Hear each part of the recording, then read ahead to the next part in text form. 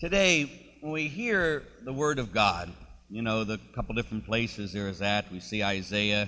We're going to be going back to these, Isaiah 45, Matthew 22, and Thessalonians 1, Thessalonians 1. They're the readings for today's gospel. The readings that the church has used for us, and they bring a couple things together. One, that God is the God of the universe, in charge of all things. Two, that He has chosen us. And three, everything belongs to Him. The three things we're going to focus on. First of all, that God is God, the creator of the universe. He's in charge of all things. We do find that in Isaiah 45. It begins in 44.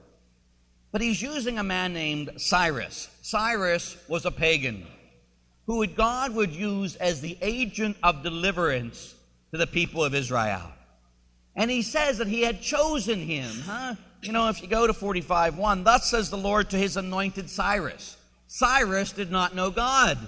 He was a pagan king. But God would use him to be a savior to the Israelites, whom the right hand I grasp, subduing nations before Him and making kings run in their service, opening the doors. I will give, in verse 3, your treasures out of darkness, Though you may not know that I am the Lord, verse 3. You see that? Though you do not know that I am the Lord, the God of Israel, who calls you by your name. So God, who is in charge of all things, is even in charge of the pagans. Sometimes in dealing with everyday life, I think when it comes down to it, and I've said it before, my greatest sin is the wanting to control things. And when I get most frustrated and most angry and most, it's because when I feel like I'm losing control. When I feel like I'm losing control of my time, which is so rare. When I feel encampments against it, I'm thinking, Lord, do you know anything here right now? Don't you know I'm going out of my mind? I had a meeting with the bishop on Thursday. We won't say anything about it. You know what happened after an hour and 15 minutes with the bishop? Nothing! That's what it is. So I spent all this time wanting to get things done and having a vision and what we're going to do. And okay, Bishop, I'm trusting in you. And I get nothing. Frustration. That's what happens, huh? And then I come home and I have 2 weddings this weekend. And then I'm thinking, okay, I got some time. I only get Friday and Saturday. You're supposed to be Friday after school to Saturday is my day off, right? Well, never is what happens. 2 weddings, I get a call, and it's so, when you feel totally out of control of everything. One of my kids went and got a car accident, got scalped, his jaw broken, so I get called to the hospital for that. Another one who I married a couple of years ago, she's having her second baby. They go in, she's not due to February, she goes into labor now. They say the baby's going to die, and they call me to go in and wait for the baby to be born. Total out of control, out of everything. Then every time I'd come home for a few minutes, the phone would ring and I'd go, ugh! Totally out of control, even of the little bit of time and the frustration. And so when you get that, what the problem is, of course, with me, is wanting to be God of my own life.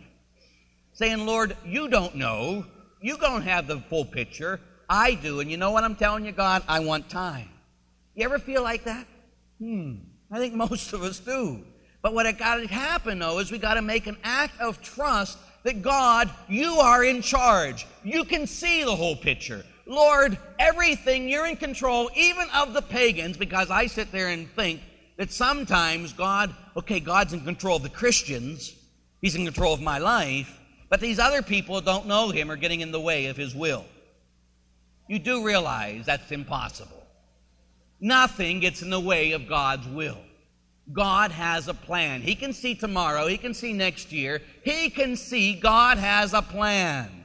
And God will even use the pagans to bring forth this plan. And so he sits there and he says, even to Cyrus, I have chosen you. Now go to the reading from 1 Thessalonians. In 1 Thessalonians chapter 1, he starts, in verse 4, chapter 1, verse 4, we know too, brothers, beloved of God, how you were chosen. I got to talk this week to a friend of mine at school. And we were talking about a priest who used to just sit there and use to him. in spite of all the sinfulness of ourselves and our hearts, in spite of all the lack of control, we can always go back to John chapter 15. John chapter 15, verse 16 says what? You did not choose me. I chose you. And that sometimes that's to be the words we hear to give comfort to our hearts. John 15, verse 16. You did not choose me. Sometimes I think, again, I want to be in control, huh? I am a Christian because I wanted to be. Huh? I did God a favor many years ago, don't you know? 11 years ago, Friday, I was ordained a deacon. And this past, God, you see, I became a celibate for you. Aren't you ecstatic for what I did for you? You did not choose me. I chose you. Even in the midst of our sinfulness, if you ever feel particularly sinful and particularly unworthy, remember, He chose you. You didn't choose Him. He chose you in spite of your weakness, in spite of your sinfulness, in spite of your temper, in spite of your pride, in spite of your wanting it your own way. He chose you for Him. Why does He do it? Because He loves us, in spite of us. And we need to sit there and hear that the God of the universe, who is in control of all things from the beginning of time to the end of time, in His infinite wisdom, He has chosen each of us to be His followers. And that's an awesome thing, because most of the world, if you do realize, right, only 32% of the world is Christian. Only 32%. The God of the universe, who is only one God, has chosen you to be one of His followers. What an awesome God. And what great hope that should give each of us, that He is in charge of everything, and yet He's chosen you and I to be His followers, in spite of myself. And now we go to the gospel. And that gospel has always been one of those things, I hear it, it's people like to use this as the separation of church and state, don't they? The gospel today being, of course, chapter 22 of Matthew, verses 15 and following. And here, in 15 and following, first of all, people love to try to trip up Jesus, right? They're going to trip Him up. They're going to show Him. And Jesus knows He's not stupid. He's God. And so He says, why are you trying to trip me up? And He says, give me that coin. Whose head is on this coin? They said, Caesar's. Well, they can give to Caesar what is Caesar's, but then there's the word but. But give to God what is God's. And if we listen to what I just said in the first two things, what belongs to God? Everything. Everything. When it comes down to it, there is nothing that does not belong to God.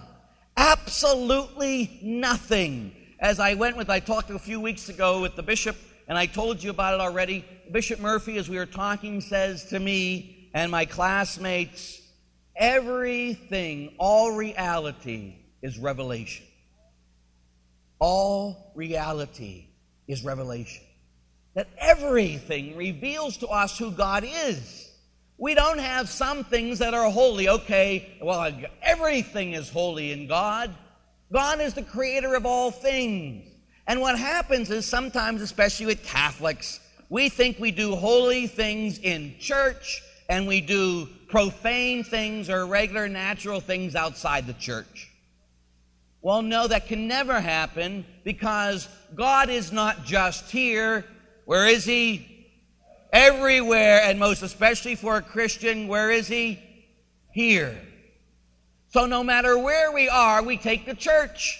We take Jesus, because we are the place where God chooses to dwell, as we've talked 1,000 times, by virtue of our baptism. So no matter where we are is a place of holiness, because we are the holy chosen people of God, and we bring forth God to no matter where we're at. So if you and I have different things or different postures or different faces depending on where we're at, that's what we call hypocrisy. That we got to be the way we are no matter where we are. Huh? Some people go crazy with me. I'm this way when I'm before God, when I'm yelling and screaming at people, when I'm yelling and screaming at kids, when I'm jumping up and down frustrated. What you see is what you get with Father Larry. There's nothing else. Some people like it, some people don't. But this is me. Sorry. And no matter where I am, God is. He uses everybody for His will. Sorry, sometimes we think, Father Larry doesn't cooperate fully with the will of God, does he? That's right, that's called sin. But will God still use Father Larry? Yeah, isn't that amazing? What God can do. And that's okay. Each of us do. He's the creator of all. He has chosen you. He's chosen me. And everything belongs to Him. And nothing is separated from God. And if we can sit there and start living our lives in this way, then life takes on meaning. There's no accidents. I know that He is in charge. And what you and I need to do is two things: surrender and trust. Surrender and trust. Every day, in every situation, Lord, You've chosen me. You are the God of all creation. There's nothing outside of You. So I surrender now to Your will, and I trust in Your love. I surrender now to Your will, and I trust in Your love. That's all we can do. We're not in control. He is. But He loves us more than we'll ever love ourselves. And when we're confronted with all that, the way we answer is, I surrender to Your will, and I trust in Your love. You got it? You get it? Good. May each of you know His love today and forever. Amen.